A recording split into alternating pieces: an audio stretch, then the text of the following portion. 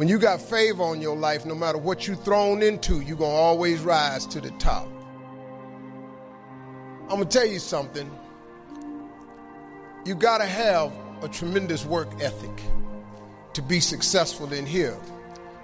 In other words, and you can relate to this, you got to have a lot of dog in you. You really do, man, if you want to be successful, because it's going to be a lot of trying times. So you have to have a tremendous work ethic.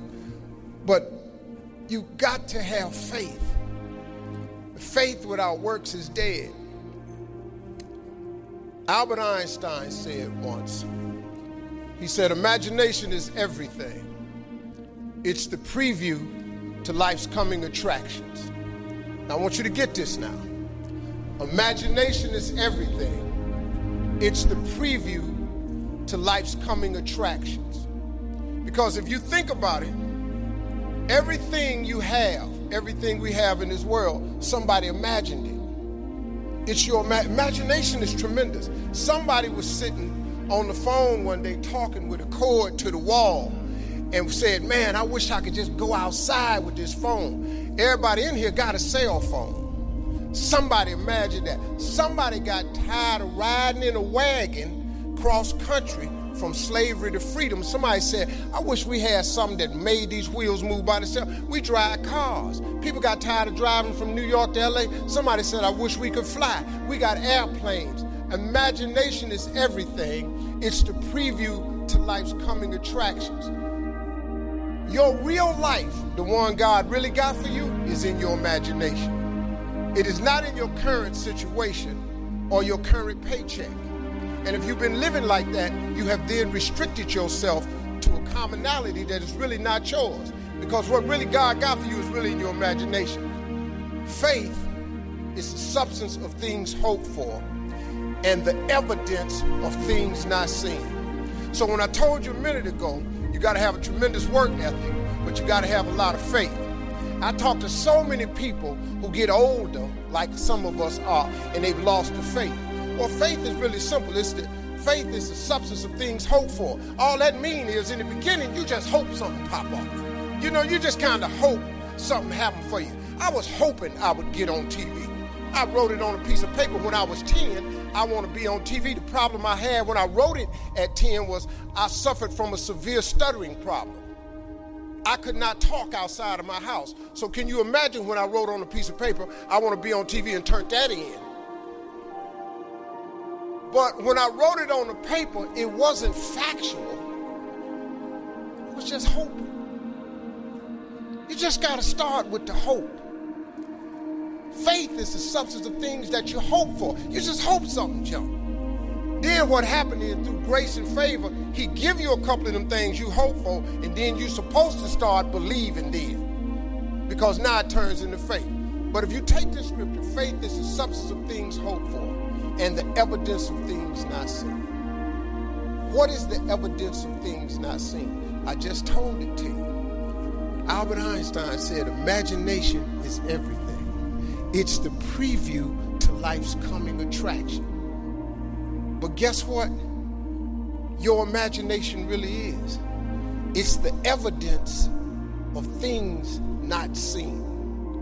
Because your imagination, you know why it's the evidence of things not seen? Because you're the only one can see it.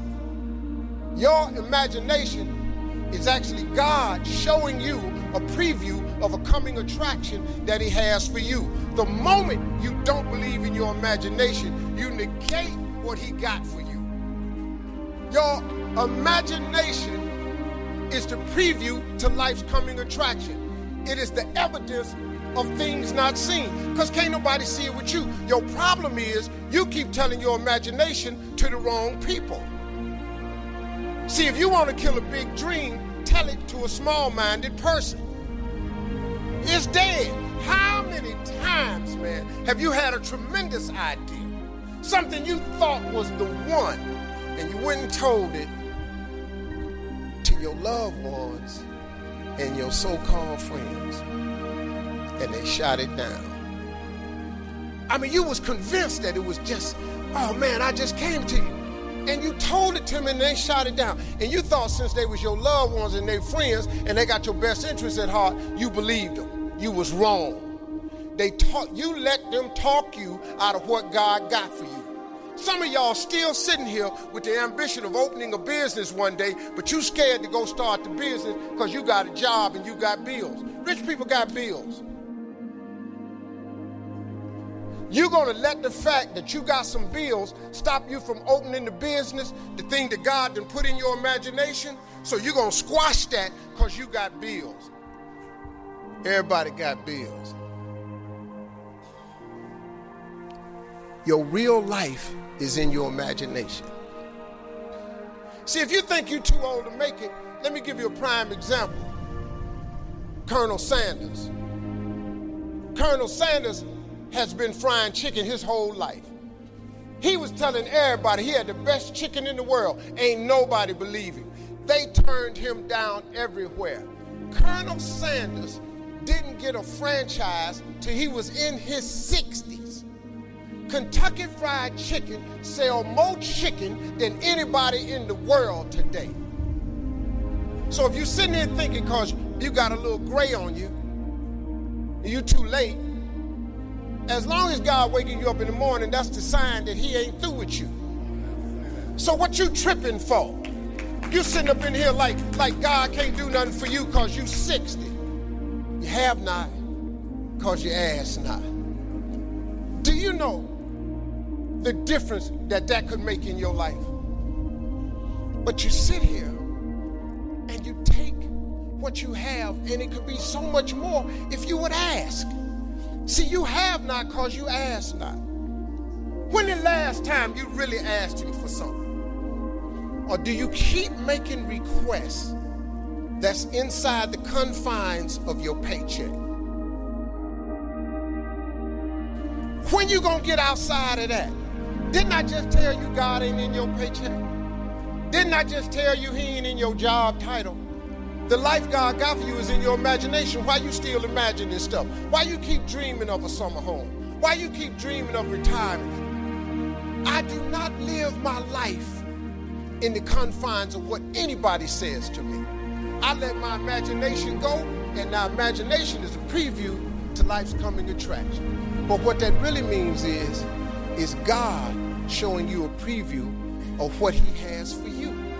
So now, if you have not because you ask not, do you understand if you up your ask, he has to up his give? Just period. This is simple stuff that anybody can apply, but you got to ask for something. If you up your ask, he got to up his give, period. You have not because you ask not. How you can't get that from God? You know why? Because you ain't asking him. You keep asking him for stuff that fit in your paycheck. Your paycheck say a 2015 Lexus, so you go down there and ask him for that. And guess what you get? A 2015 Lexus. You up your ask, he up his give. You have not because you ask not. This ain't a magic trick, man. I have asked God for some tremendous stuff. Everything he hasn't given to me is on the way. I have no doubt about it. Why would he not? But you got to start the hustle. You got to give God something to work with. Look, if you start hustling and grinding, he'll fill it up for you. But if you ain't got no hustle and no grind, he can't fill it up. Number one thing in your world is not your education. It's your dream. So what you dreaming about, y'all? What you still dreaming about? What is God still showing you in your imagination?